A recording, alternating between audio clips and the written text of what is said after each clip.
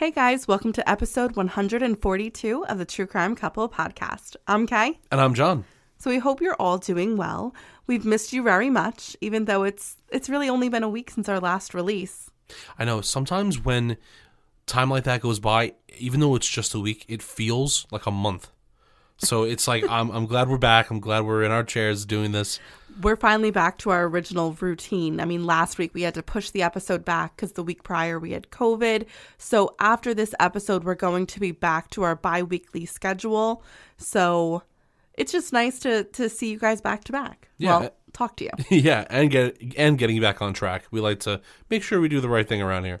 We always listen to our reviews, and a lot of feedback has been saying our sound has been a little bit low, so we're trying something new here, and we hope the sound is a lot better. Please let us know if it's not or if it's working. One thing that does happen is after 60 days, our old ads, they kind of renew and our advertisers just throw in other ads. So that's why sometimes the volume is different between our speaking voices and then the ads that are put in our older episodes. So we apologize if anyone's trying to, get some shut-eye while they're listening to us and our ads. And not have your ears blown out. But unfortunately, we cannot do anything about that. Yeah, we've reached out. And hopefully there's something they can do to adjust the sound. So we do listen to everything you say, and we try to make it better when we can. When we can. Yeah. Okay, so also please don't be mad. I haven't done this in a while. So here are our shameless plugs that I have to get through every once in a while. If you are interested in 2 bonus episodes a month and ad-free episodes of our regular releases, please join our Patreon page at patreon.com/truecrimecouple. And if you join the tier at $5 or up, you will receive a True Crime Couple sticker. And speaking of our sponsors, please be sure to check them out because they really do such a wonderful job. We only pick valuable sponsors because we know that's what our listeners deserve. And the sponsors that we have for this episode are Gerber Life Insurance and Skylight Frames. And what better time than the holiday season, right? Exactly. So, John, are you ready to hear something crazy? You already know my answer. So sometimes things your parents told you when you're a kid stick with you.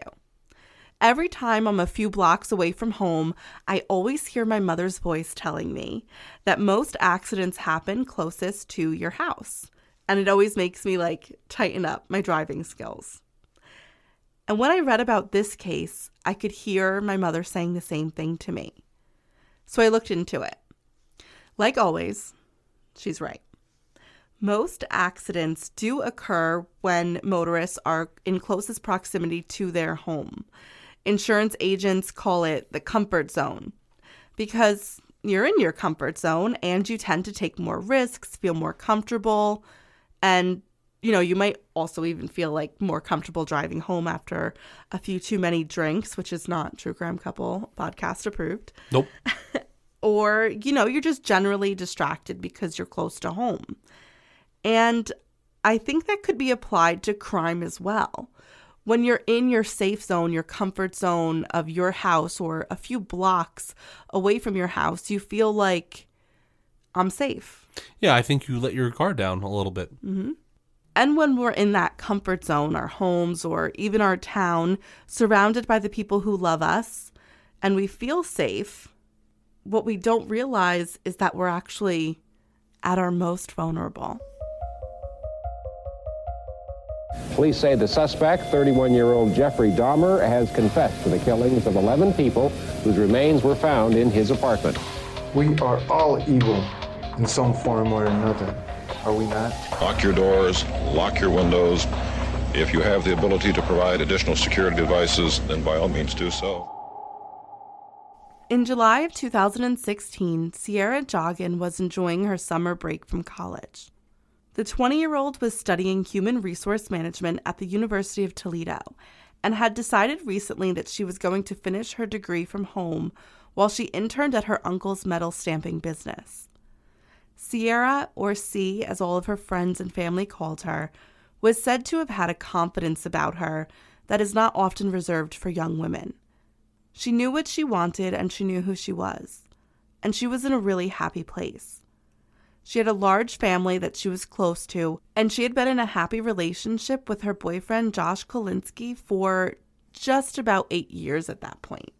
That's a long time for a young woman. For a 20-year-old? For a young woman or man, yeah. It is basically almost half their life. Yeah, I mean, hey, we were together at 20. Well, I was 20. Well, at 20, but I mean, they started dating probably around their 8th grade year. Yeah, wow. It's a long time.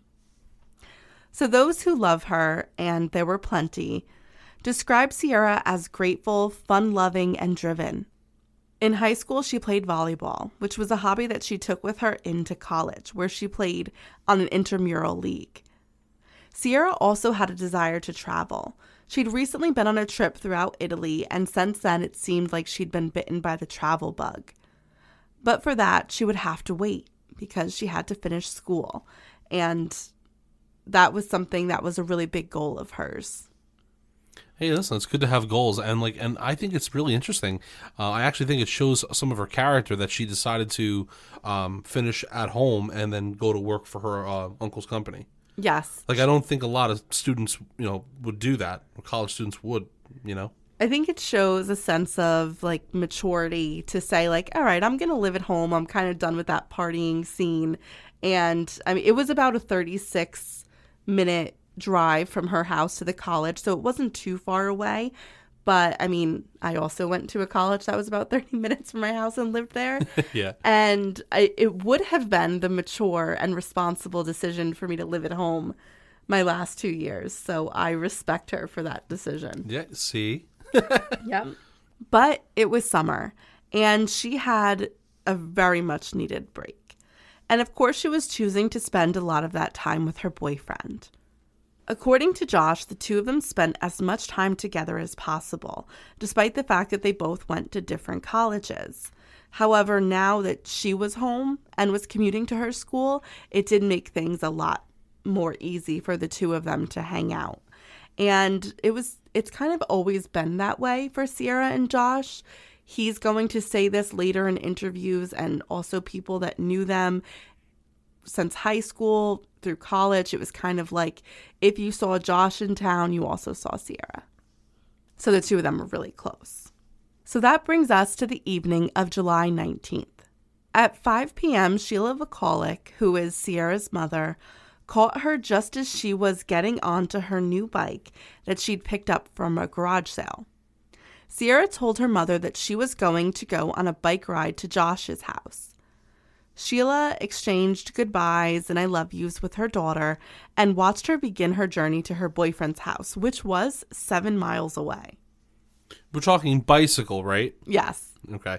See, my 31-year-old self wouldn't dare to get on a bicycle and go 7 miles. Just saying. Because then you'd have to come back. Right, so that's 14 miles. My 20-year-old self wouldn't do that. You know what? I mean, maybe my 20-year-old self would have done that, but not now. I'm past that. Well, it was, it'll come out later, but it was definitely, she was very active. So this was her exercise for the day. Because even her mother was kind of like, it's a long drive. Yeah. And she's like, getting my exercise in kind of thing. So she was a very active girl, and it was something that she enjoyed to do. So that's cool. It's a fun way to get your exercise in. Oh, definitely. So Sheila was also headed out. She was attending evening classes, and she wouldn't be back until after 9 p.m. So she kind of expected her daughter to be back around that time. Once Sierra reached Josh's house, she stayed for a little while, but then made the choice to begin the journey back home before it got too dark. And it was approximately 6:45 p.m. that she's going to decide to make the journey back home. The temperatures were also dropping from the time that she reached Josh's house. They'd fallen about 20 degrees, and she was dressed in shorts and a tank top, so she wasn't really dressed for that temperature drop. So they wanted to make that ride back before it got any colder. Josh said that he wanted to accompany Sierra at least halfway home because he didn't really like her making that long journey by herself. So he followed alongside her on his motorcycle. And despite the fact that they had been dating for almost a decade, they were still young and in love. During the ride, the couple spoke to each other and laughed. Josh recorded 2 videos that were uploaded to Snapchat and later seen by police of Sierra riding next to him, in front of him, and then next to him on her bike. In the video, she's seen wearing sunglasses, athletic shorts, a yellow tank top, and she had draped a checkered dish towel on the seat of the bike, I guess to give her some like extra cushion, because 14 miles is a long way to go. And those seats typically hurt. I don't know about you. Well, this is more of like a mountain bike, not like a riding bike. Okay, so it's a little bit more comfortable. Still, you still need the towel. No, yeah. You totally need a towel. You do. You definitely do. With like those Peloton style bikes, I need like a cushion seat and cushion pants and then like a pillow. Like and you know, we might as well throw in one of those like those donuts. You know, like when you have people have surgery, they have like the donut thing. Totally. Put that on there too. So in the Snapchat video, Sierra seemed really happy, and so was Josh. They were laughing and joking with each other. Josh said right around the halfway point, the couple stopped. They said their goodbyes and they shared a kiss, and Sierra told him that she would text him as soon as possible when she made it home, and the 2 of them parted ways. Well, Sheila, Sierra's mother, returned home from her evening class around 9:30 p.m. And as she approached the house, she knew that something was strange right away, because Sierra's bedroom light wasn't on. It was dark. So if she was going to ride her bike home from Josh's house, she knew more than likely she wasn't going to do so in the dark.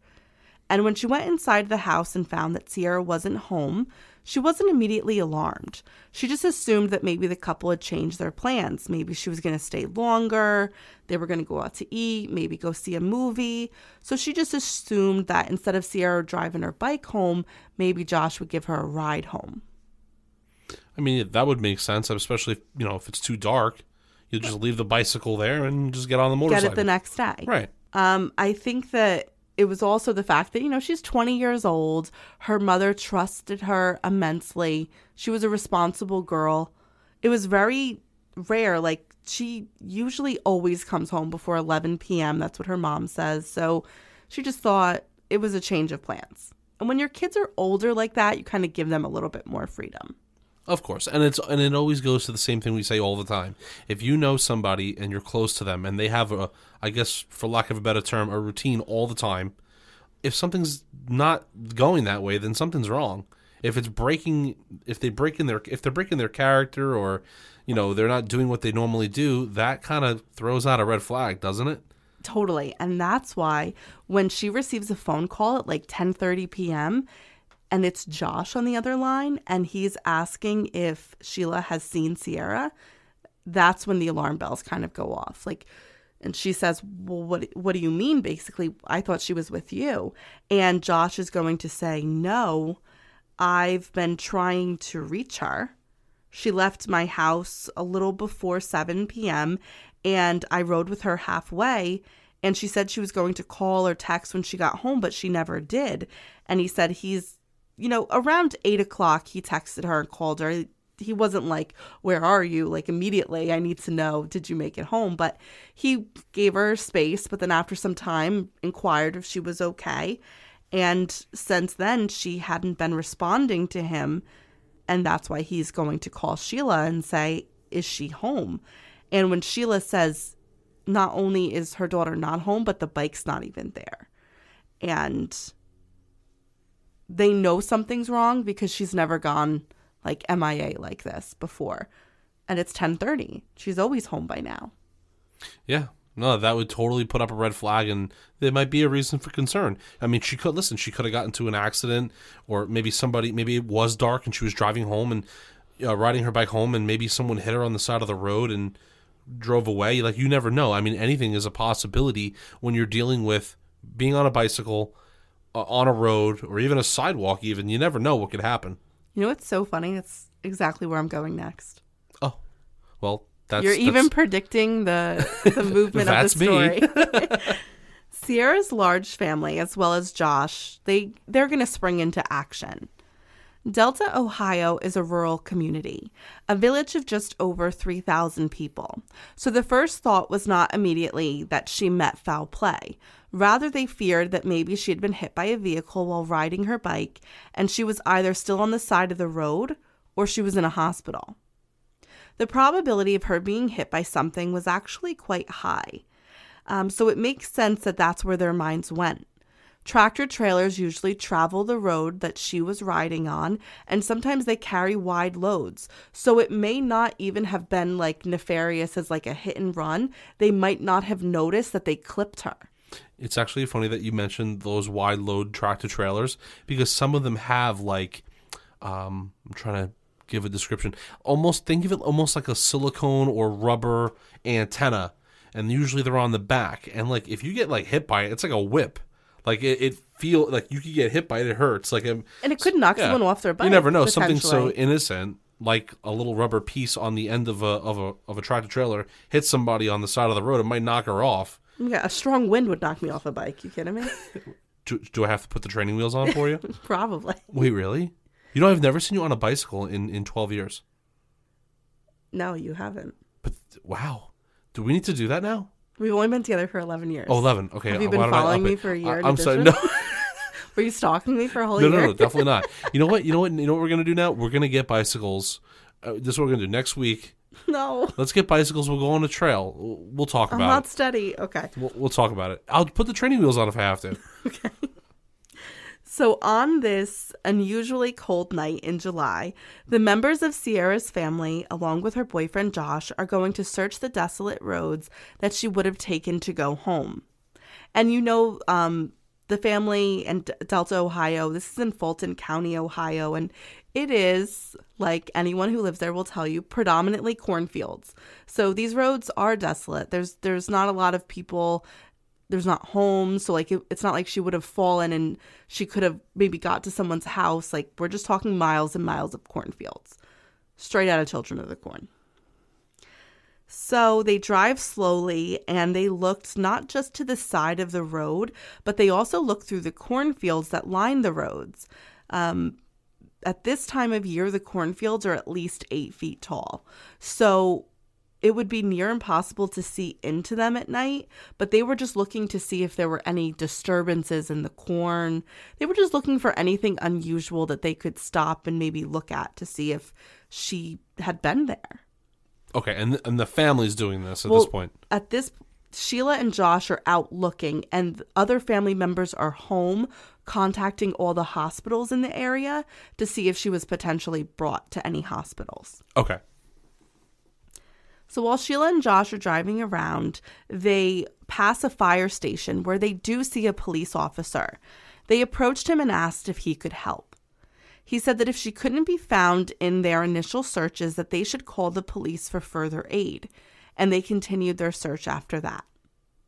But both avenues of search yielded no results, and by the time those who were searching the road got back home to the house, Sierra had been missing for 4 hours.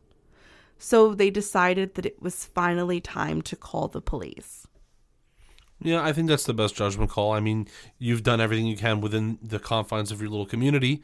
You might as well get the police involved to search other places. I completely agree. Okay, let's get back to the episode.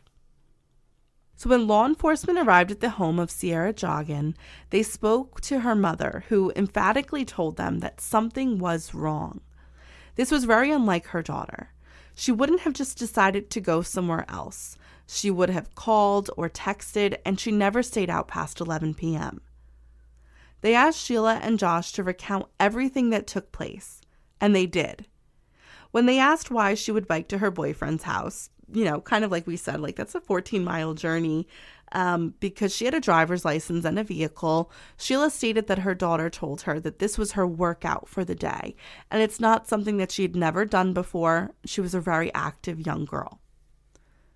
Despite the fact that at 20 years old, Sierra was technically an adult, and they had to wait to officially file a missing persons report, the police really sprung into action and responded to the fact that her family believed she was missing.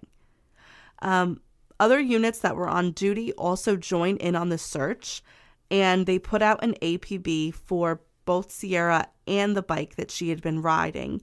And the police agreed to kind of take that same journey that Sierra would have taken from her house to Josh's, kind of like forward and back to do a look both ways. Okay, I mean, that's pretty aggressive searching for not even filing the police report. Right, because right now they could say, well, she's 20 years old, just wait till the morning. But they're springing into action, which is a really positive response that's what you're going to want to say. Yeah, and I find that sometimes happens in smaller towns because everyone knows each other. It's kind of that kind of feel. The mentality is, help the next neighbor, help your neighbor or whatever. So I feel like that actually plays a very important role in an investigation like this. Someone's gone missing. They're over the age of 18 or, they're an adult. It's complicated. And I hate that you have to wait so long to put in that kind of report. Because by that time, you don't even know what could happen to your family member or, your loved one or whoever, Right. Those gray areas are really complicated. And it is good that they do that. I do agree with you that I think the fact that they're from a village of 3,000 people probably contributed to the fact that the police were so empathetic to this family's search for their daughter. Yeah. I don't think it would have happened this way if it was like, I don't know, a city of like 1 million people. I completely agree. Well, there's a lot of other stuff to do. That's true. So one of the men who had been searching in what was then the early morning hours of July 20th was Jeremy Simon, an officer with the Fulton County Sheriff's Department.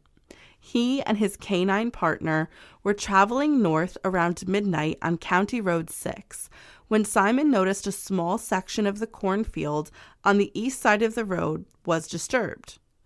Now, this is of great importance because it was when Josh and Sierra reached County Road 6 that Josh parted ways with Sierra, because that was essentially the halfway point between their two homes. Upon closer inspection of the area, he noted a strong smell of gasoline, a motorcycle tire track, and a box of fuses.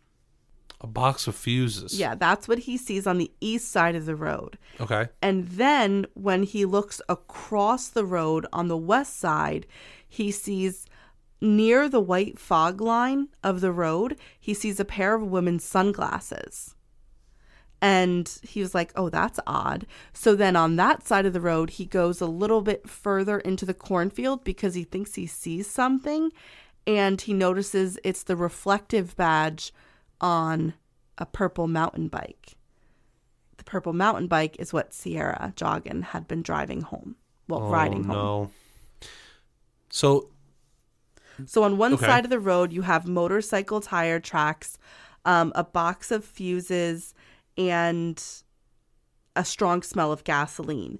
And then on the other side of the road across the street, the sunglasses are found by the fog line, and a mountain bike is about 3 or 4 rows back into the cornfield as if it was being concealed.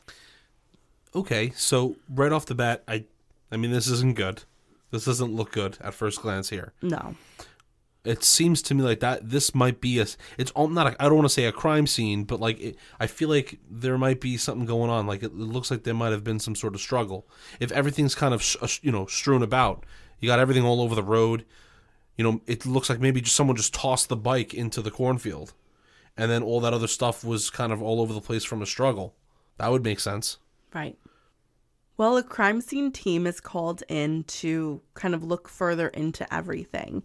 And it is good because now we're talking about the early morning hours, so the sun will be coming up soon. It is difficult to do these searches in a cornfield in the dark. A further search of the area yielded a checkered dish towel with a reddish-brown stain, found about 1,000 feet north of where the bike had been found. There was also a reddish-brown stain on the handlebars and seat of the bike. Testing would later confirm that the reddish-brown stains on the bike and dish towel were blood. Both Sheila and Josh confirmed that the bike that had been the one found in the cornfield belonged to Sierra. Detectives believed that the area on the west side of County Road 6 was the abduction site of the now officially reported missing college student. The news was a devastating blow for the family. This had not been what they thought happened. Because abductions were not the norm for Fulton County investigators, the Ohio Bureau of Criminal Investigation was brought in to assist them on the case. Quickly, agents found 2 areas within the cornfield that were consistent with the paths of entry and exit. Within those areas, they found broken corn stalks, blood was on corn leaves, shoe pattern impressions in loose dirt, and about 20 feet away from that, they found a green sock with bloodstains on it.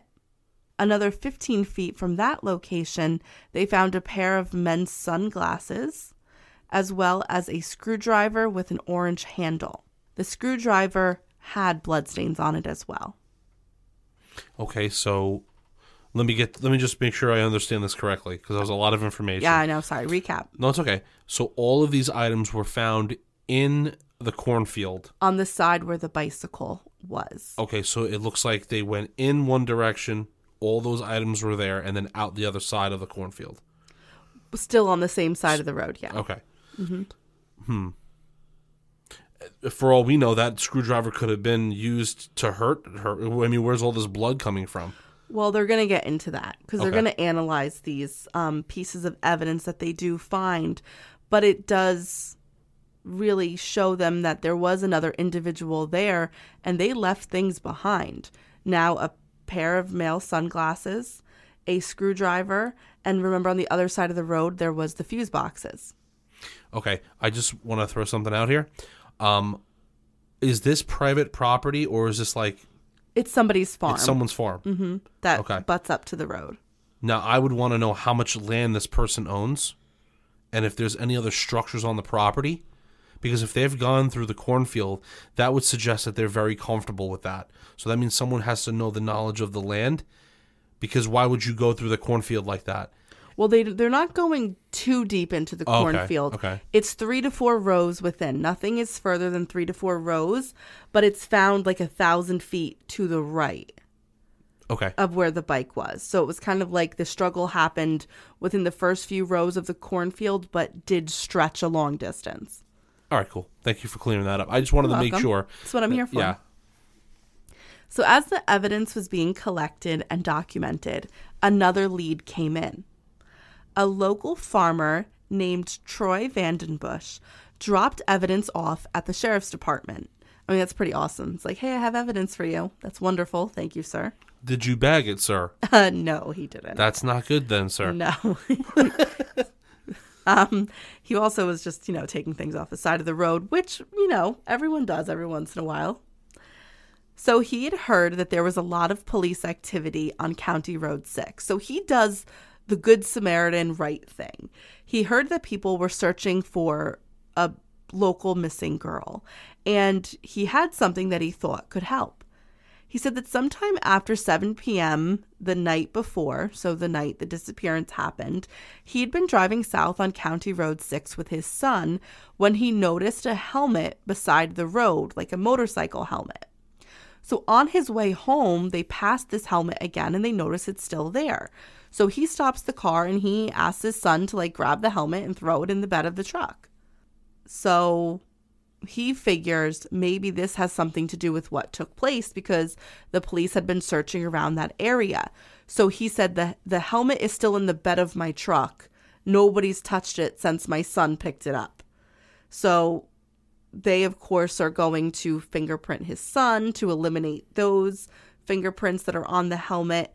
But they do bag the helmet as evidence, and they did find blood stains on the interior and exterior of the helmet, and they also found latent fingerprints on the helmet that were fingerprints other than that of the farmer's son.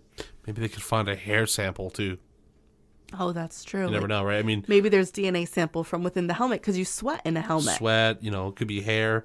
Could even be like some dry little skin, from the, I don't know. Some dandruff. Yeah, I don't know. I'm just thinking anything you could possibly get off a helmet would be great. No, there's a lot of stuff you could get off of a helmet. And this was great information It's just complicated now because it was found by somebody else and then returned. So the chain of evidence is kind of like broken and they don't know exactly where it was. So although the helmet could be of great evidence because it was picked up by somebody, it was wonderful that he returned it, but it makes it complicated. No, I'm thinking my distrust for people is starting to come out. Could this guy be bad and not a good Samaritan? Yeah. Is he bringing the helmet because it's his helmet? Or is it because you're from New York? Probably. It's your massive distrust. I'm not of people. I'm not really too Okay, so trusted. you're putting Farmer Troy on the list.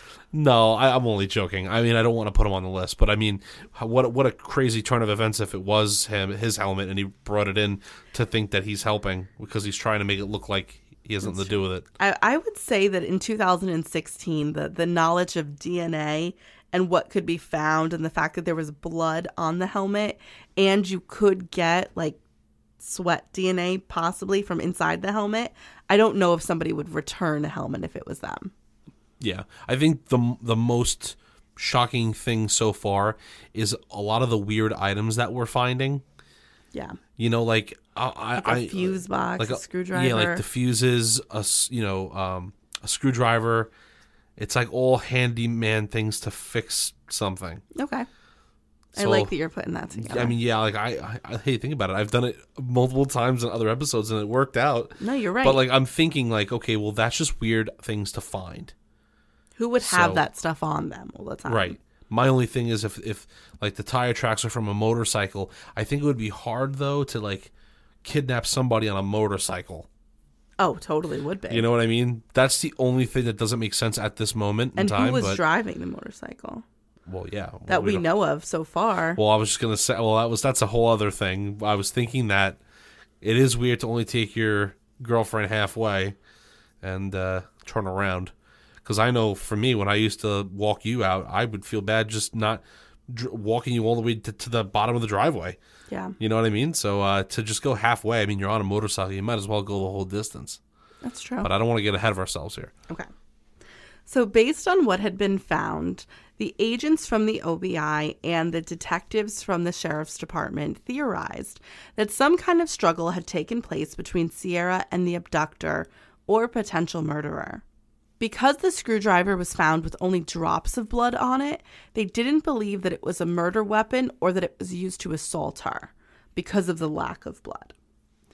Because of the amount of things left at the scene, they believed it was evidence of a great struggle, and the fact that the bike was found a few rows into the cornfield made them believe that someone was trying to conceal it. So they believed that Sierra had only been abducted from the scene and not murdered at the scene because there was blood, but not a copious amount of blood that would have led to her death. But what that meant was that the race was on even stronger than before because they knew she met foul play. They know she's been abducted, and they now have to find her. They believed, besides the blood, which had been sent in for DNA processing, that their biggest piece of evidence was the tire marks on the other side of the road. They looked like they were from a motorcycle. So a cast was made of the tracks to see if they could be compared to anyone who may pop up as a suspect that also has a motorcycle. And the motorcycle tracks and the returned helmet had them thinking of somebody who was driving a motorcycle that did accompany Sierra home on her ride and had been the last person to see her. And that was Josh, her boyfriend. Yep. So as you can imagine, this was incredibly difficult for the family to see. Sierra's parents, her siblings, aunts, uncles, cousins, and her boyfriend all wanted answers. They were hopeful that she was alive and desperate to find her. When the abduction scene was discovered on County Road 6, the family was not allowed through the barricade, but was brought items individually to see what belonged to Sierra. At this point, Sierra had been missing for 12 hours. They hadn't slept, and all the family could think about is searching for her. However, the investigators were not going to let that happen. What they needed was more information from her family. They needed to question Josh because not only had he been the last one to see her, but he'd been on a motorcycle. Josh gave permission to law enforcement to search his house and look over his motorcycle. They had mainly been focused on his bedroom and what he'd been wearing that day. A cast was taken from his motorcycle wheels, but no bloodstains were found anywhere on his bike or the helmet that he would wear, and he was in possession of his helmet. Also, though, in the video on Snapchat, you could see that he's not wearing a helmet while he's driving. Okay. And I'm guessing that the tire cast didn't match? The tire cast did not match. Okay. No. So in searching his room, though, they find a pair of brown coveralls that had a very large blood stain on them. However, in the video, he's wearing a t-shirt. He's not wearing brown coveralls. He said that that was from when he was hunting and he had to skin a deer from the last hunting season. And it was an old stain because it's the summer, so it's not deer hunting season. So those were the two things collected from their search. The cast of the tire, which ended up not being a match, and then the coveralls. Next, Josh is brought in for questioning. He gave a formal written statement of what happened that evening that Sierra came over and what happened on their ride home, what happened at the halfway point, and what happened at the search afterwards. He even drew a map that showed the route that he had taken with her and the one that he knew that she would be taking home. Josh willingly gave law enforcement his phone, and throughout the entire time of being questioned, it was evident that the boy was devastated. The results from the overalls came back quite quickly because the blood that was on them was animal blood and not human blood. So at this point in the investigation, the police really felt comfortable excluding Josh as a suspect from any wrongdoing when it came to his girlfriend. Okay, that's good. I mean, look, I know it's like, well, you're not getting any closer to finding out who did it, but at least you could write this kid off and the family could be a little bit more at ease and not feel awkward around him. You know, I mean, that's important. Yes, I think ruling the closest people out is the best thing to do. Even when it comes to family, it's uncomfortable, but those questions have to be asked because they're the ones who are going to be involved in the search and the investigation. And you don't want people who you may think did it be so in tune with the investigation. Yeah, I didn't think it was him anyway, because I feel like this is something that somebody might have done before or just knows the area way too well. Right. That's just like, also when I'm sitting here thinking about that whole gasoline smell, and I'm trying to put things together. Like, okay, if you were to abduct somebody on a motorcycle, there would need to be a struggle, which it shows that there must have been one there. Yeah. Is it crazy for my brain to go to a place where could this person have dipped a rag in gasoline and during a struggle put it over her face to make her pass out, and that would be so easy for him to put her on the motorcycle and then take off in a rush, you know, and that would be the tire mark, the burnout tire mark that we got from the motorcycle. Okay, this is also my not knowing anything when it comes to motorcycles. Is that easy to do to access gasoline like that? Oh my God, yeah. I mean, when you sit down on a motorcycle, the cap for the gas it's right is there. literally right in front of you. If you just take a rag, you could just dip it in the so tank. Maybe someone was waiting with it. It could be, and that would be because, I mean, of course, when a car, a motorcycle, anything accelerates, of course there's going to be a remnants of like a smell of gas, but that goes away pretty quickly.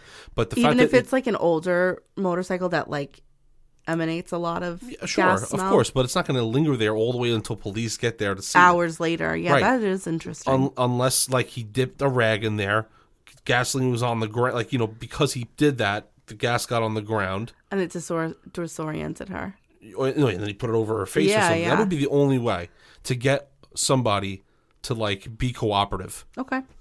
That's just my guess. No, I like that you're thinking. Yeah. That's why you're here. Hey, listen, that's why I get paid the big bucks. Oh, yeah. Just kidding. After clearing Josh, the investigators knew that they had to get back to work immediately. They had someone that was missing. Sierra was out there. And because of the urgency of the case, and because it was glaringly obvious that foul play had taken place, the FBI agreed to get involved in the investigation at the request of local and state law enforcement. They needed people working the case that had worked active abduction cases before. The FBI used a tactic that usually worked for them in this situation. They searched for sexual and violent offenders within the area of the attack and the victim's home. The thought process was, and that if this was the case, then they would need to know who might have encountered Sierra on her way back to her house that had a violent history. It's a good place to start. Because Sierra lived in a rural community, the list wasn't long because the houses, especially because we're talking about a farming community, every property really does have acres and acres of land. So it was a very short list, which was good for them because it meant that they could meet with people more quickly. So on July 21st, not even 48 hours since Sierra had been reported missing, an employee from the Ohio Adult Parole Authority, 2 FBI agents, and a major from the Fulton County Sheriff's Office went to visit the offenders on the list. The first location they were headed to was what they called a top priority visit.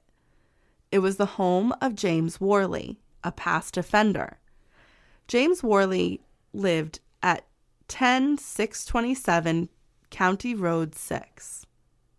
County Road 6 was where the abduction site was. Okay, so it'd be close. Okay. It's very close to the, within a mile from the abduction site. All right.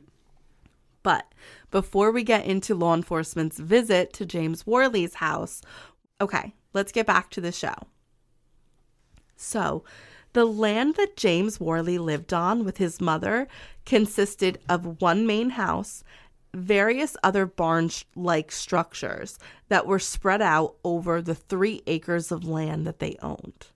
We know exactly what happened when law enforcement officers and a representative from the parole office went to the door because it was recorded with a body cam. I love those. Me too. Those are my favorite. Me too. It also makes it feel like, oh my God, you actually get to see the tense moments that law enforcement officers have to go through. And you just think, oh my God, the bravery sometimes and the way that they approach and deal with situations and like the courage is something that I couldn't even imagine myself doing. So it actually like makes you appreciate what they do and like the depths of depravity that they have to tune into when they deal with some of these people. Yeah, I mean it is a pretty insane. I mean, I obviously I haven't seen this, but I've seen other body cam footages, and it makes it just so real. And like I don't know, I can't explain it. You almost can't believe that there are people out there that are a certain way, and then what they go through too. I mean, their lives are on the line, so I can just imagine what you're talking about. Oh, it's intense. So when James Worley answered the front door, he was definitely a dominating presence from the beginning. He's a big guy. So Worley seemed to be on the defensive right away, asking who they were and why they were there. They explained who they were, and they stated that they were going around house to house on County Road 6 to ask about any information regarding a missing woman. He was upset immediately. Worley had to have known why they were there. He was on a list, a violent offenders list. So occasionally he would be stopped or questioned ever since his first offense back in 1990. And if you had done what James Worley did 26 years prior, you would be nervous that law enforcement was at your door looking for a missing young woman too. Uh-oh. So let me take you back to the 4th of July in 1990 to the neighboring county of Lucas. So Lucas is located to the east of Fulton County. 26-year-old Robin Gardner was riding her bike on a rural road just 1 mile from her home. Stop. No way. Yes. Okay, continue. Oh, yes. Sorry, I'm sorry. As she was riding along, a pickup truck passed her. something she thought nothing of, because although it was a remote road, she had seen many cars that day because it was the 4th of July, and many people were headed to parties or barbecues. So when James Worley, who was the man driving that pickup truck, saw Robin riding her bike all alone, he saw an opportunity. So once he got a good distance away from her, he made a U-turn with his truck and started heading back towards Robin, this time approaching her from behind. Just when he got close enough, he swerved the truck and hit her, knocking her and her bike into a ditch on the side of the road. Once Robin landed on the ground, she noticed that she had been hit by the same pickup truck that she had just seen headed in the other direction moments ago. And that made her nervous. When she went to stand up, Worley, who had gotten out of the truck at that point, asked her if she was all right. And that instantly made her relax. At first, she was nervous because she thought maybe he'd hit her on purpose. But now he's getting out and seeing if she was okay. So it must have been an accident, right? It was not an accident. Worley had said what he did to have that very effect, to make Robin think everything was okay. It was not, because behind his back, Worley was hiding a hammer. The second Robin turned back around to pick up her bike, he hit her over the back of the head with a hammer. He then put her in a stranglehold. He dropped the hammer, and now he was holding a screwdriver. Oh, come on, no way. The screwdriver that he'd been holding in his pocket. He had the screwdriver pressed against her throat, and his mouth was right next to her ear when he said, "Get in the truck, or I'm going to kill you." She struggled against him as much as she could, but because of his size, he easily overpowered her. He'd been able to get her into his truck, and she was attempting to get away from him, while he was trying to put handcuffs on her wrists behind her back. She kept trying to wiggle away from him or kick him. And at that very moment, a motorcycle passed by and noticed the commotion. The man on the motorcycle stopped to get a closer look at what was happening. Worley knew he had to get a move on. The cuff was only around one wrist, but that would have to do. He had to leave or he would get caught. So he slammed the passenger door and was headed around the truck to get to the driver's side. But Robin, seeing an opportunity, the only one she may have, scrambled across the truck as fast as she could and jumped out of the driver's side door before Worley could even get to her. She ran to the man on the motorcycle, her arms flagging him down even though he'd already stopped. He was confused about what was happening, and as she got closer, she yelled to him, "Please help me, this guy's going to kill me." And Worley yelled back to the man, because he was close behind her, "Don't listen to her, she's crazy." The man took a look at each of them, and he told Robin to get on. He immediately started the bike up, and they were out of there. She got away. That is insane. That is insane. What a freaking story. I But know. see, but now this begs the question, are we dealing with the same guy here? Because there are a lot of similarities here. Yes. Like almost everything. Almost everything. Almost everything. So the Good Samaritan drove her to her house, which is really only a mile up the road, I would even be terrified to go a mile up the road because he could definitely be following you guys. I would have taken her right to a hospital after getting or hit a by a police car. station. Or a police station, either or. Well, he's not even aware of what what's happened. going on. Yeah. She's bleeding profusely from her head because of the hammer hit. So he drives her to her house. Robin, who just suffered a skull fracture and a concussion from the attack, calls the police. And do you know what's crazy? James Worley never left the scene. What? I guess he knew what was going to happen, so he just stayed there. Stayed put? Yeah. So she was able to identify him as the man that attacked her, and he was arrested. For the assault and attempted abduction, he was sentenced to 10 years, but he only served a little under 3 years. Okay. I know we're just still at the beginning of the story here pretty much, but Sounds familiar. I just have to say, like, I think that is such an injustice I cannot even begin to tell you. I think you're dealing with violent crimes, violent offenders. I don't believe it should be like good behavior or only this amount of time served. It should just be, if 10 years is your sentence, 10 years is your sentence. Yeah. I mean, I don't believe to serve that. Less than a third is... Yeah, I'm sorry. Like, I mean, people might think differently, and that's totally fine. But I think if you're a violent offender, you should not get any kind of break. Your sentence is your sentence. Because look, this guy's coming out, and this guy might possibly be the guy that we're looking for. Yeah. So they do repeat, and it's scary. It's interesting that it's even the same month. Very odd. But we might be dealing with a very bad and odd guy, you know? Well, in addition to the violent offense, he was also convicted of illegally manufacturing drugs and possession of weapons while under a disability, meaning he's not allowed to own weapons, but he had them. He also served prison time for that. So He had 2 prison sentences. I guarantee he served more time for that than he did the violent assault. Probably. So now let's get back to July 21st, 2016.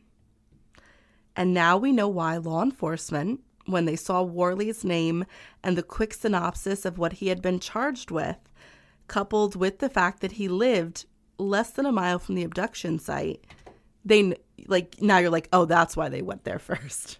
Yeah, I mean, that's a good way to do it, right? What a freaking suspect. But if anything, this is why registries are so good, because No, there was no registry. Oh.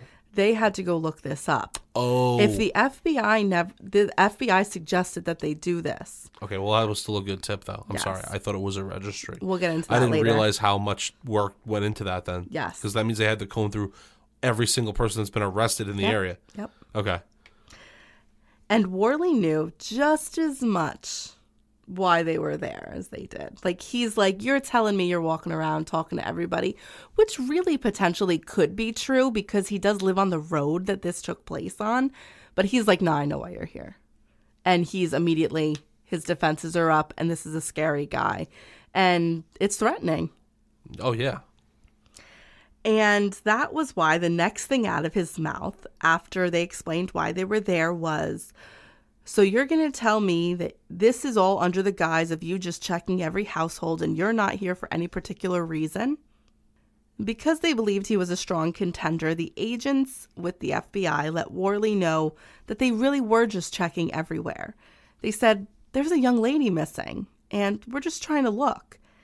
And with a laugh, Worley said, I'm not out here killing chicks, dude. And then there was a pause. Because they only said she was missing. Ooh. Oh, my God. And they let Worley continue. I don't have a relationship. I'm trying to get into one. I started online a little bit right now, but she's been out here, and guess what? She went home alive. I mean, I would say that's not the thing to say to police when they come to your house. Probably not, but I don't think this guy is actually sane. So, I mean, I would definitely be on my toes with this guy. Well, as you're kind of watching this footage of it taking place, you're like, oh, shit. These guys are in a pretty dangerous situation, but she might be there. I mean, think about it. She could be there. Well, it kind of goes to what I said before. If there's 3 acres of property and there are other structures on the property, yes, there are. Could she be there? Number one. Number two, I mean, this guy is dangerous. And think about his charges. He's hurt people before, and he had guns and wasn't supposed to. So when you're a cop going to a house like that, you have no idea what to expect. Also, the agent's kind of being like, hey, listen, we're here we're going door to door. That's to kind of diffuse him. So that way he doesn't think that they are only on him. Yeah, they're trying to placate him. They want to keep him as calm as possible because the more calm he is, the more likely he is to let them in.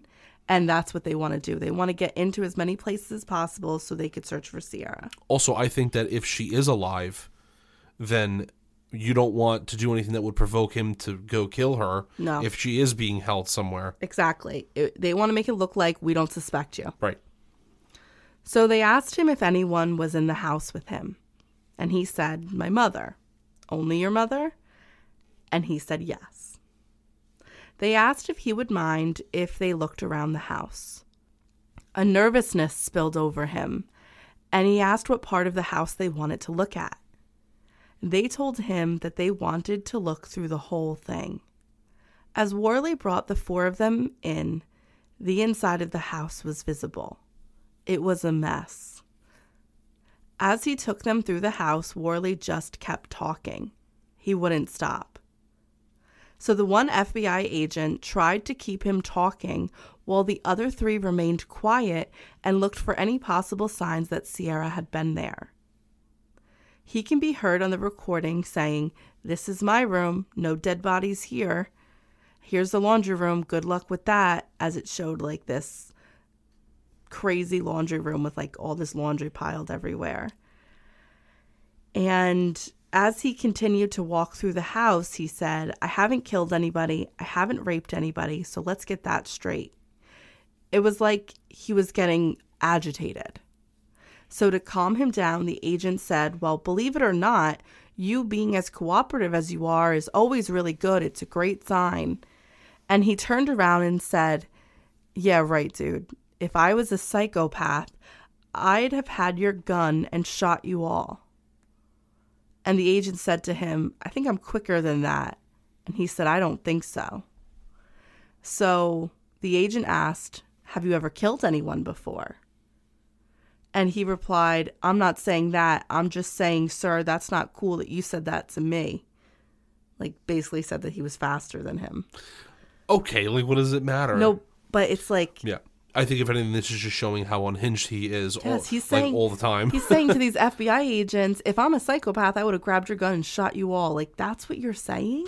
I think I think at this point, he's hiding something and he's trying to say anything to divert their attention. Like, he thinks he's pulling one over. I think he thinks that that's what he's doing. Yeah. So once they had completed the search of the home, the agents and law enforcement officers sat down to ask James Worley some questions about July 19th. They told him that it was just routine. In retrospect, all of the people that were there that day said that there was something very off with James Worley. In a direct quote from one of the FBI agents, he said his demeanor screamed danger. But there they were, sitting there with him in a filthy living room, trying to get as much information out of him as possible, trying to keep him calm because they needed to know where Sierra was. And they had a feeling that this was the guy. So the more he spoke, the more they knew it was him. Because what was supposed to be just a few questions regarding his alibi turned into a 90-minute conversation that it consisted of Worley trying to cover his tracks. You know, it is interesting, though, that even, like, if we just take a step backwards for a second and just say, okay, like, this guy, the first time he committed a crime, he didn't even look to get away, right? And he could have, I mean, I'm sure they would have gotten him, but he could have walked away, drove away and tried to get some distance. Right. But he didn't. And then it's like, okay, buddy, you know you don't like police based on what you've been put away for. Obviously, you're not, too fond of them. So why are you not going to say, hey, you know what, I want you guys to get a warrant because I'm not letting you in? Like, why not push back? If you're hiding something and acting strange and doing all these things, wouldn't the first thing to do would be to stonewall them right at the beginning and say, get a warrant? You're doing what you just told me not to do. Rationalize what this guy's thinking. I truly believe that he thinks in this moment that he is smarter than them and that he is covering his tracks. Yeah, it's just bizarre, like, that he would just let them in like that. Well, wait till you hear what he says to them. Okay. Are you ready? It's like he wants to get caught if he did it. According to the official court documents and recorded conversation, Worley gave the following account of the late afternoon and night of July 19th. He stated that around 5:45 or 6 p.m., he left his house on his motorcycle. Oh, my God. I can't. But the motorcycle had stalled when he was driving on County Road U. Now, County Road U is a road which cross-sects with County Road 6. He said that he was able to get it running again, but it stalled again on County Road 6. And he was asked where he stopped. He said, I don't know, near a cornfield. All of County Road 6 is a friggin' cornfield, dude. So he said that when he stopped, he saw on the other side of the road that there were 2 bikes, a blue one and a gray one. So I think he's even getting the colors of the bikes wrong. He's not even remembering that Sierra's bike was purple, not blue. So he's trying to insinuate that there was a gray bike there so that she was with somebody else in the cornfield. That's what he's trying to establish. Sure. Initially, he said his plan was going to be to hide his bike within the cornfield on the other side of the road and then cross the street, get on one of the bikes, and ride home because he was so close to his house. However, after some thought, he decided not to do that because he didn't want to steal someone's bike. So instead, he got back on his motorcycle and he alternated between like pushing his bike and getting it started and then it stalling again until he got home. Now, he said he didn't get back to his house until 10 p.m. and that he didn't see anyone the whole time his bike had stalled to when he got back to his house. This is the worst alibi of all time. Oh, John, wait. He also said that he lost some belongings when the motorcycle broke down. Oh my God. Stop.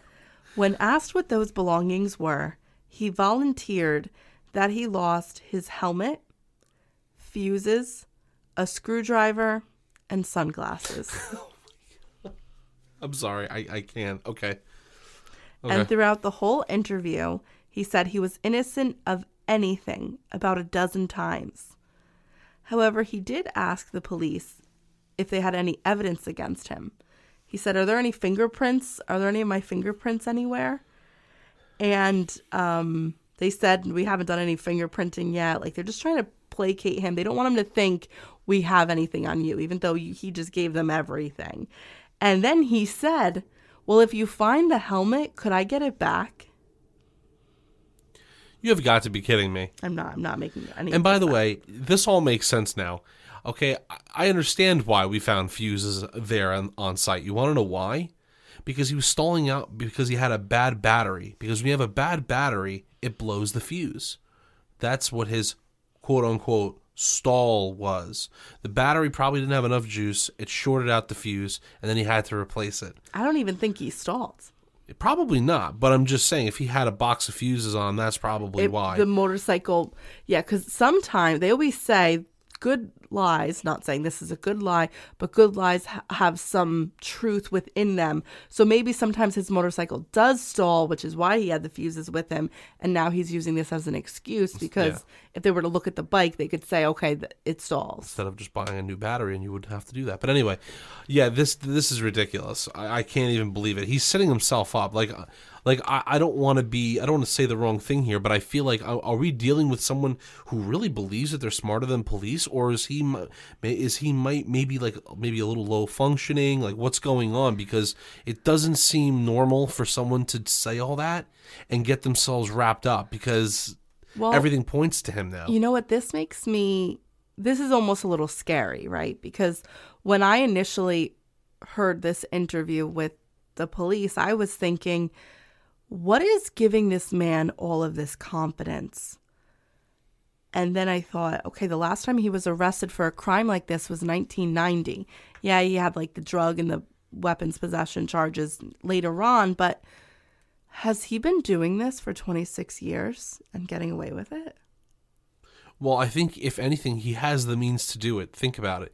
I mean, he's right off of a highway, so there's... it's not a highway, it's like... Oh, whatever, a road. Yeah. So he lives off of a main road. So, I mean, the potentiality that there will be victims either visiting through the town or live in the town are kind of high. And he has the means of getting away quickly because he lives right there off the road. And he has the ability to hold people hostage if, his mother probably has no idea what's going on a property. So he has the means. I think you bring up really good points about him definitely having the means to do what he wants to do. And I don't believe that someone does something as egregious as he has done, gets in trouble, gets out of prison, and then never does it again. I just don't believe that. Yeah. And it looks like he's done it again. So I think that I want to believe that he has done this in some capacity after the first time that he's been caught, and he's gotten a little bit better at it. Right. But maybe he didn't expect such a fight from our victim here. I completely And maybe agree. that's why everything has been strewn about all over the street. Right. Yeah. Okay, guys, let's get back to the show. So having all of the information they could collect and not wanting to push him, the law enforcement officers and agents left. When they returned to the headquarters to discuss their findings with the task force that had been put together, an Ohio State Bureau of Criminal Investigation agent suggested that they just go right back to the property and ask him if they could search the other dwellings that he had, because there were a number of large barns, and they were thinking, could she be in one of those structures? Like you said, it's a 3-acre property. That's big. Yeah, it is. And like I said, the mother doesn't know what's going on. I'm sure she's not going into these areas of the property. So, well, I'm sure he's keeping them really secretive. Yeah. And the agent was right. There was 2 barns on the property, a machine shop and a trailer, in addition to the home. So they need to get there and search. So just hours after they left, the 2 FBI agents that had been there before returned, and now they had with them 2 agents from the Ohio BCI. They told Worley, who seemed to be very agitated when they returned, that they had found his helmet. And they said the missing young lady's blood had been found on the helmet. In fact, all the blood samples at this point had come back, and they all belonged to Sierra. Okay. I mean, this guy, we got him, I think, at this Yeah. point. If someone has her blood on it, why? Exactly. So they then asked him if they would be able to search the other dwellings on his property. They said that if he didn't, that would be okay and they could return with a warrant. He told them, as he started walking them over to the closest building, the machine shop, "No, I get it. I'm the kind of guy that wants to get it done, and I want to get you out of my hair." The agent who was recording the interaction through a body cam again said, "Well, you're doing a good job so far." Yeah.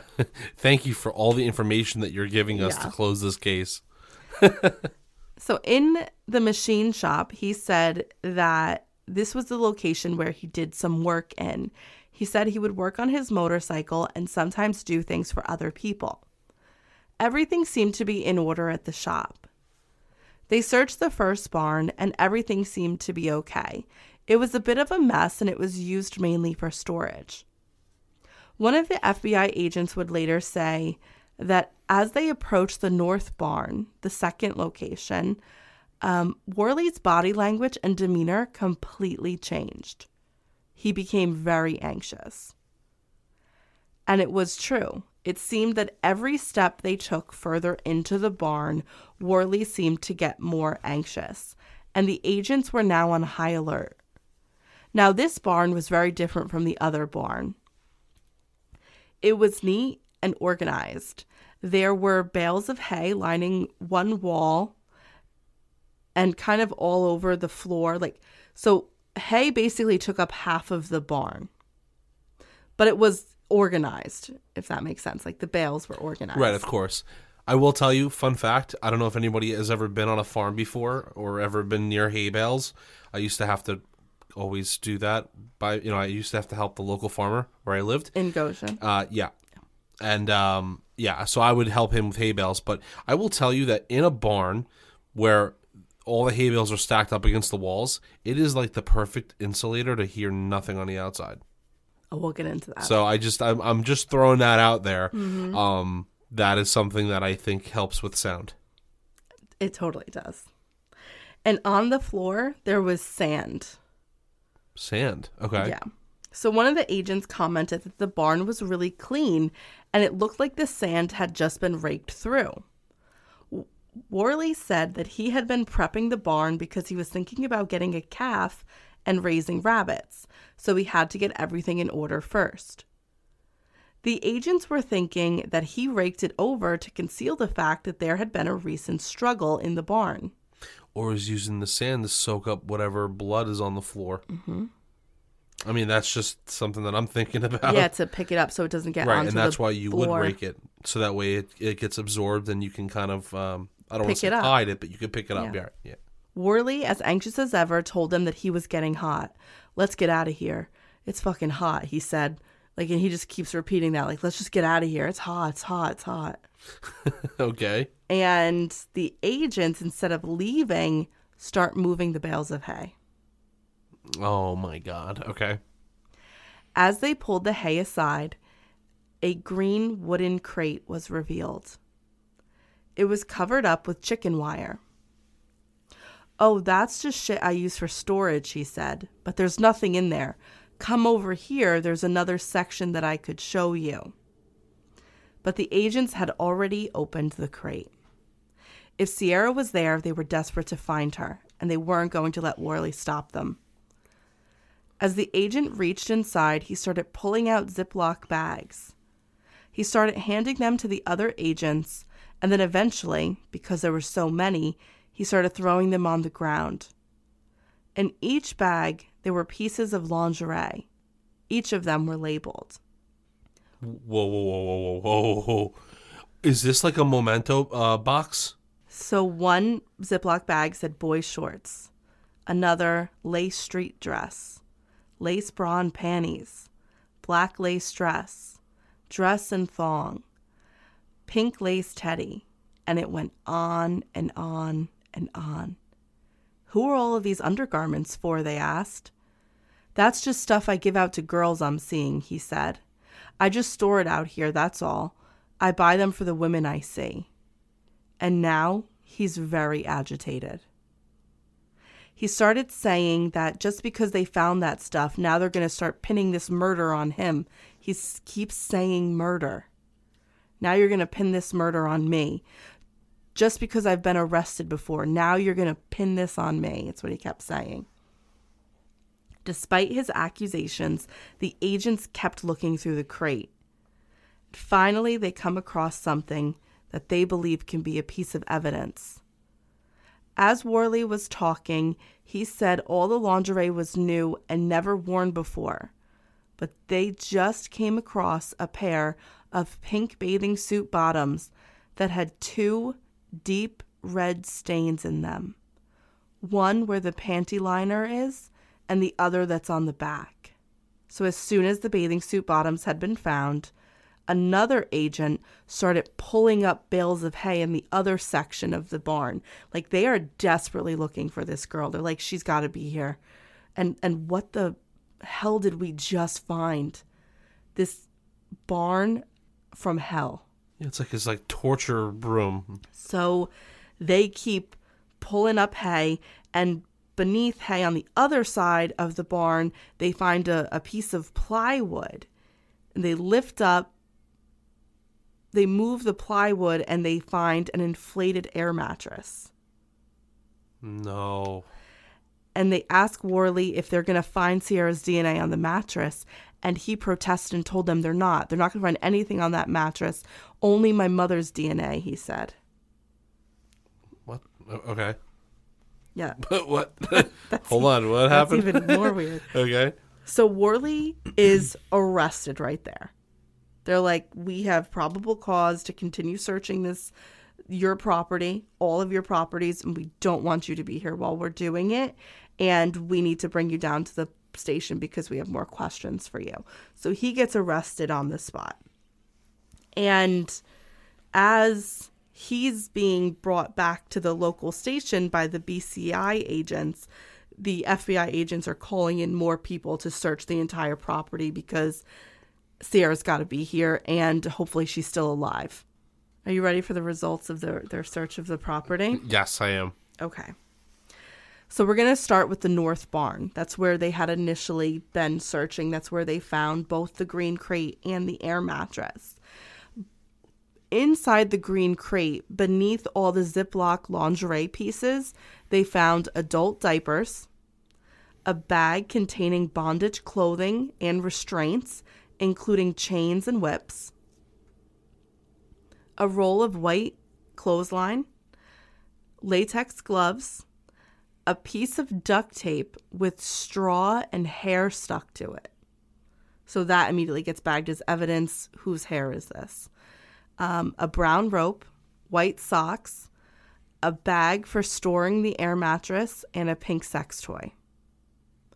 The investigators and crime scene analysts then completely clear the barn of hay. It was someone's job to go through the hay, but nothing was found within it. But what was in the barn was terrifying.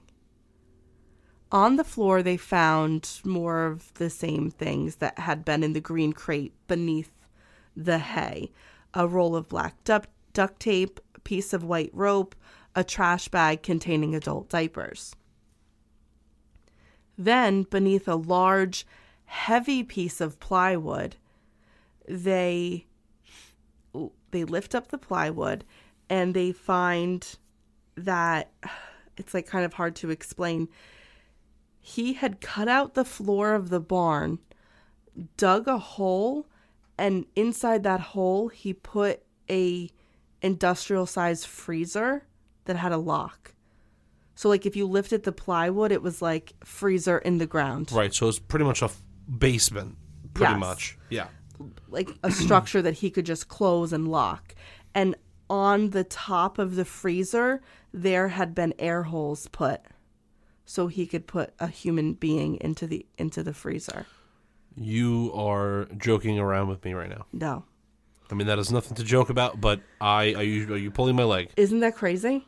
That is terrifying. So they find it and it's locked and they're thinking she's inside. She's inside. Okay. So they're opening it as fast as they can. Nothing. She's not inside. But what is inside is carpet. He has lined this. It's obviously not plugged in. It's not cold, not a freezer, but it's a freezer box. He's lined it completely with carpet to soundproof it. Yeah, this guy knows what he was doing. And- This is terrifying. This is not this guy's first attempt. No. There are things in here that kind of prove my theory correct. Because this is a torture chamber. It is. And the carpet is soaking wet and smells like bleach. So he had just cleaned it. What the literal hell? Oh my gosh. Yeah. Okay. All right.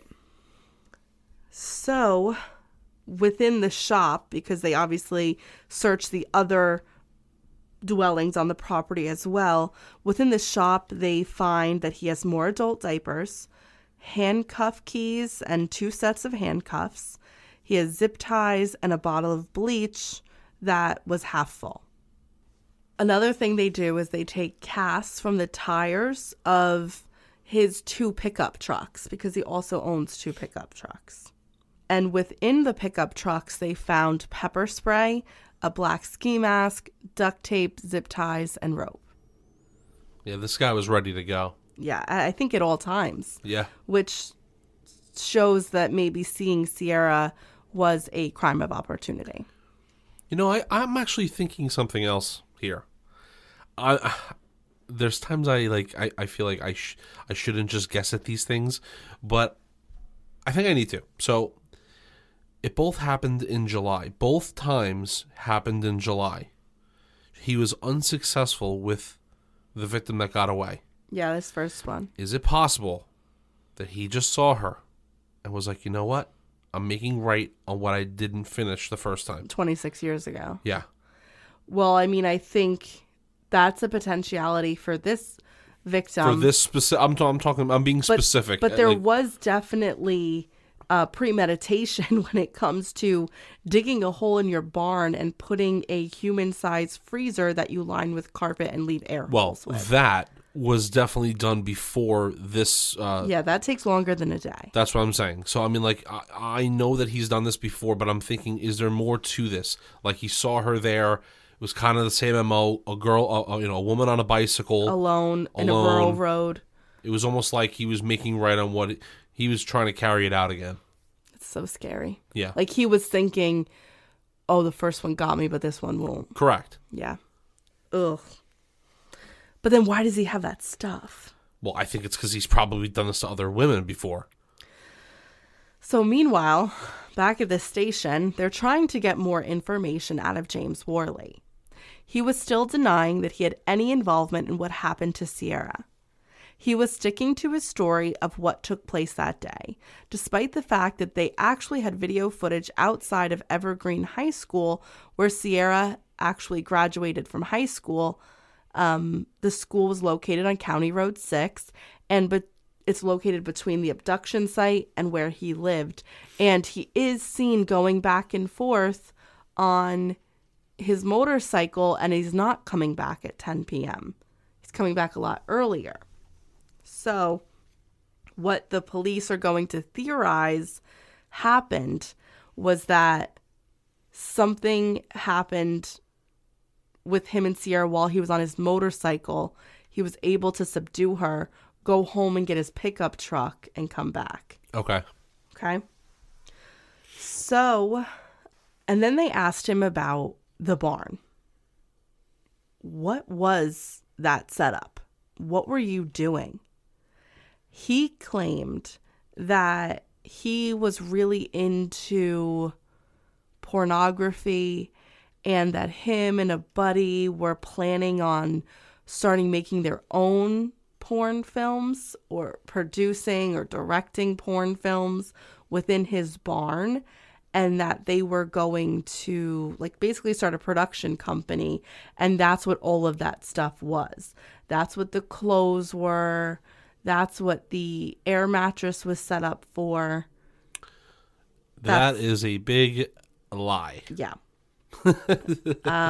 He said that the freezer container, that was for his weed. That's where he kept his weed. Yeah, you got to insulate and let the weed breathe, I guess. Yeah, with air holes. Yeah. You don't use water to water them. And clean it with bleach. Yeah.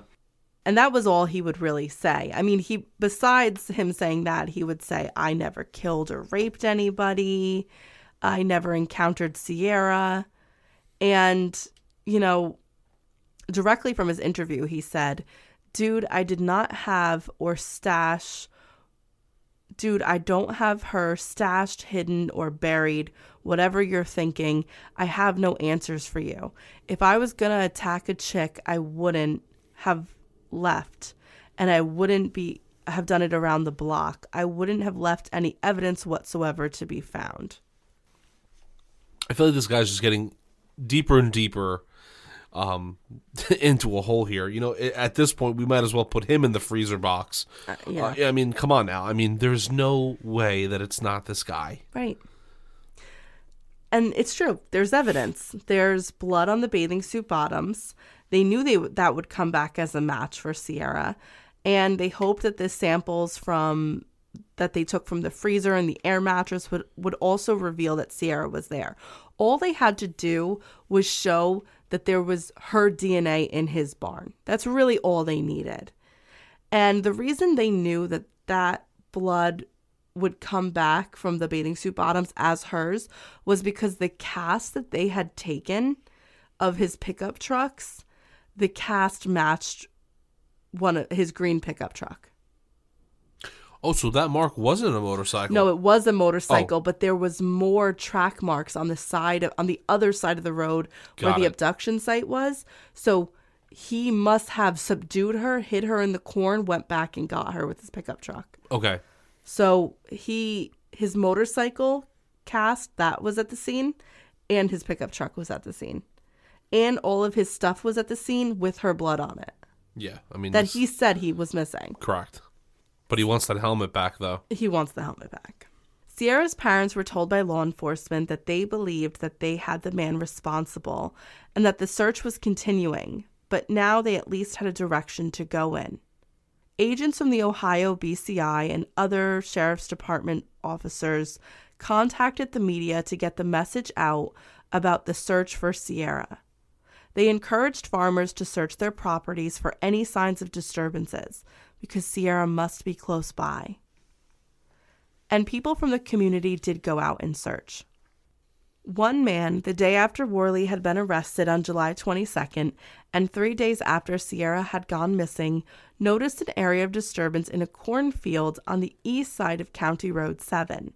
He said that he had seen drag marks in the dirt, and about 20 to 25 yards into the cornfield, he saw what looked like a pile of dirt that had been freshly dug, and near it were yellowish latex gloves.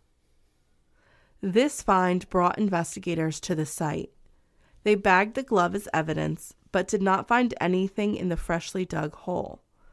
However, because something had been found in the area, they searched the whole area of County Road 7.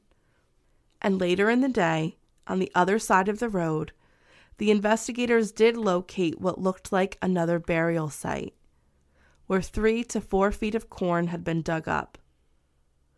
And as they began to excavate the site, they began to smell the remains of a human body. They had found 20-year-old Sierra Joggin. Her wrists were handcuffed behind her back, her ankles bound together with duct tape, and her feet bound to her hands with rope. She'd been hogtied. She'd been discovered lying on her stomach with her head turned to the side. A rubber cone-shaped dog toy had been forced into her mouth and had been held in place with a shoelace that was tied at the back of her head. It had been used to gag her. She had straw in her hair, and she was dressed in a lace bra and adult diaper. This was definitely at the barn. 100%. I don't even know what to say. That bothers me so much because so sad. It's just like it's God knows what she went through in that barn. I know, and her last moments in this world were like that. Yeah. Because of this guy. That is crazy.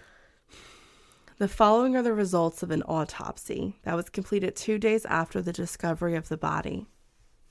Sierra had suffered a head wound to the right side of her forehead that would have caused significant bleeding. There was a hairline fracture on her skull at the left occipital bone. There were also several contusions along the outer left leg. When asked during the trial, the doctor who performed the autopsy said the wound on her forehead could have been caused by her head hitting the pavement or a helmet hitting her head. The doctor went on to testify that she measured Sierra's oral cavity, and the dog toy that had been found was the same size. So it blocked her breathing. After removing the dog toy, she noted that the upper left medial incisor was broken, and she reasoned with a degree of scientific certainty that Joggin's tooth could have been broken by the dog toy when it was inserted into her mouth, because her mouth was the same size as the dog toy. It filled her entire oral cavity and completely cut off her ability to breathe. She testified that there would have been visible and or audible signs that Sierra had been in distress while she struggled to breathe with the toy in her mouth.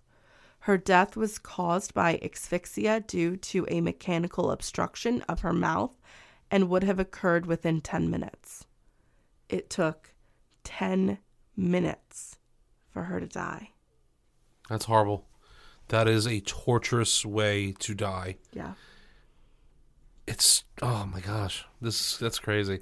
The imagery that I'm getting, the pictures that I'm getting, it's just really hard to hear, because it's like this woman did nothing wrong, and just what we know of him. She was just riding home on her bike. Yeah, it's insane. That's all she's trying to do, and you got this guy. He has this like weird torture dungeon.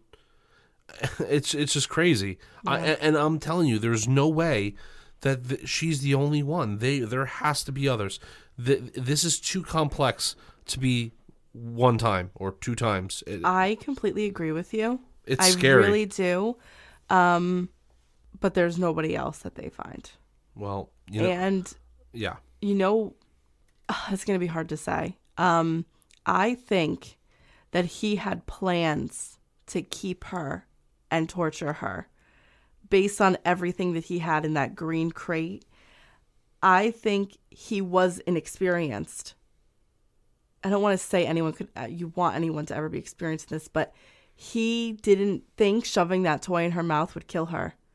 I think he put the toy in her mouth and put her in the freezer box and left. And then when he came back, she passed away. That's a possibility. It is. Because that's what I think happened. Yeah. Because I think his plans were horrible. And I know she died a horrible death, but I know what he wanted to do in addition to what he did is even worse. I would have to agree with you. I just feel so bad for the family here and her especially. Yeah. This is crazy. I know. This is really hard. So within a week, the DNA results came back. The glove that had been found across from the burial site had both Sierra and James Worley's DNA on them. The hair on the duct tape piece on the barn belonged to Sierra, and it had been her blood on the pink bathing suit bottoms. Sierra's DNA had also been found on the air mattress. They had him. They had his DNA at both sites and her DNA at both sites, and his vehicles were at the site as well. They also had proof from Worley's computer that he had purchased all the lingerie in the Ziploc bags, and that he visited porn sites and watched violent pornographic films titled, well, let's just say it involved everything that he had done or planned to do to her. Very, very violent films. And the other evidence was that the key that would have unlocked the handcuff that were on her wrists was on his keychain. Unbelievable. And he had various scratches and bruises on his arms, shoulders, and neck from her fighting. James Worley was charged with aggravated murder, first-degree kidnapping, second-degree felony assault, fifth-degree possession of criminal tools, third-degree tampering with evidence, and owning a weapon under disability. The trial took place in 2018. The theory that the prosecution gave, using all of the evidence they had, was that Worley had seen Sierra riding her bike. He drove past her on his motorcycle, and then he must have stopped and waited for her. From there, they say that he hit her with his helmet, that she was trying to pass. So, like, he had stopped the motorcycle, and he must have looked innocent, like he was fixing his bike, but then when she passed, he must have got her with his helmet, and that was why she was hit on her forehead. Then a struggle ensued, which caused her to bleed all over everything. He got her into the cornfield, tied her up, which meant that he had to have brought rope with him, meaning this was always a premeditated thing that he was always waiting to do. He tied her up, and then he went and brought his motorcycle back to his house. He got his green pickup truck, went back to get her, and we don't know what happened in that barn, but we know her DNA was on the mattress, the blood on the bathing suit bottoms, and you can speculate based on the fact that he had bleached the freezer, that at some point she was in the freezer. And again, that was only my speculation, that I don't think he intended for her to kind of to die that way. I think that he was a sick, sadistic man that had more things that he wanted to do, and that she had died unexpectedly from the dog toy being inserted into her mouth. And we don't really know what happened. We just know that she died. And that was most likely in the barn. Then he bleached the freezer, and he buried her on County Road 7 in the cornfields. The prosecution brought Robin Gardner in as a witness to testify about her encounter with James Worley on the 4th of July, 1990. And it was, as you know, strikingly similar to what happened to Sierra. For his defense, Worley's team stuck with his original story about the motorcycle stalling and someone else having committed the crime. He called 2 witnesses, one confirming that the helmet was his, which really proved nothing and didn't truly make sense, and another friend that Worley had since high school who testified that his motorcycle did stall a lot. Upon cross-examination, the man admitted that he smoked pot and watched violent S&M porn with Worley, and that the two of them were the ones that were thinking about creating a porn studio together. Wow. Wow, such great company. Yeah. You know, that must be. Ew. Ugh. So gross. Gross. The jury found him guilty of all of the charges I listed above, and they recommended a sentence of death because Ohio has the death penalty. The court accepted this and sentenced James Worley to death for what he had done to Sierra Joggin. He also received another 25 years and 11 months for the offenses for which he could not receive the death penalty. Worley's execution had been scheduled for May of 2025, but in September of 2021, he received a stay of execution as his appeal process was still taking place. He was appealing because he and his new lawyers believed that the testimony of Robin Gardner should have never been allowed. The Ohio Supreme Court denied this appeal in December of 2021. His execution date still stands. I mean, good. I mean, look, I'm not too privy on all the rules in the court systems, but I understand that maybe it shouldn't have been used, or whether or not it should have been used. But listen, we know the guy did it. It's not. This isn't like a mystery, and he was just one suspect that they had maybe some shoddy evidence on. This guy, everything was pointing in his direction. Everything. Even if this guy didn't do what happened in 1990, everything points to him anyway. Right. So it really doesn't matter. Like why even appeal? I get what you're saying. It is so obvious that you did this. Yeah, I mean, it really is. Well, he could get a new trial. Well, and if that happens, they're going to find him guilty well, again. It can't. The Ohio Supreme Court, I mean, he could take it federally. He has one more, but as of right now, the date stands. Okay. But he has one more. He has his federal opportunity. So, the community of Delta, Ohio, mourned the loss of a truly beautiful young woman with a bright future ahead of her. And they did their best to rally around the Joggin family. According to the Village Reporter, on October 2nd, 2016, the Evergreen School District hosted a Joggin for Joggin 5K run to raise money for Sierra Joggin Memorial Scholarship Fund and to ask for support for Violent Offender Registry Bill, like you talked about, being constructed by Ohio legislators. So the event officials really expected about 300 participants, but they were forced to limit the number to 1,600 because so many people showed up to support. That's really nice. Sierra's family is truly amazing. Her mother and her aunt established a nonprofit organization entitled Justice for Sierra. They work hard to ensure that her beautiful spirit will live on through the work they have done to educate the community and change laws that I am sure have and will save lives. They created the Sierra Strong for the community, where they teach young kids ages 6 to 16 self-awareness and self-defense training, providing them with laminated kid print IDs that have their photo and fingerprint and vitals to help when it comes to missing children. I did that when I was in elementary school because the Megan Kanka murder took place when I was in elementary school. And I remember the town police department coming in and fingerprinting all of us and taking our pictures, and we got the laminated card. So, and your parents hold it. So if you ever go missing, they give that to the police, and it has a recent picture. And I mean, that's pretty good. It's sad, but it's useful because you're not thinking, but it has everything the police need, and you don't have to have that conversation with them. It's your weight, It's your height, it's your eye color, it's your hair color. I mean, that is definitely a good idea. Yeah. So Josh also assisted with these classes, these self-defense classes. So he's also was involved, I don't know if he still is, but involved in the organization.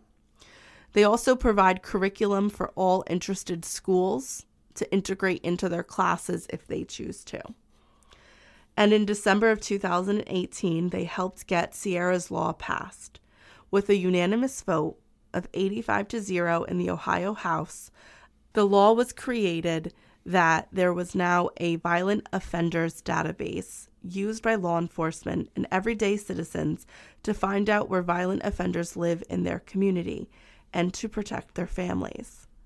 They also have 3 annual scholarships, as they state on their justiceforsierra.org website, to celebrate Sierra's lasting legacy in their community and to ensure that she continues to make a difference for many generations to come.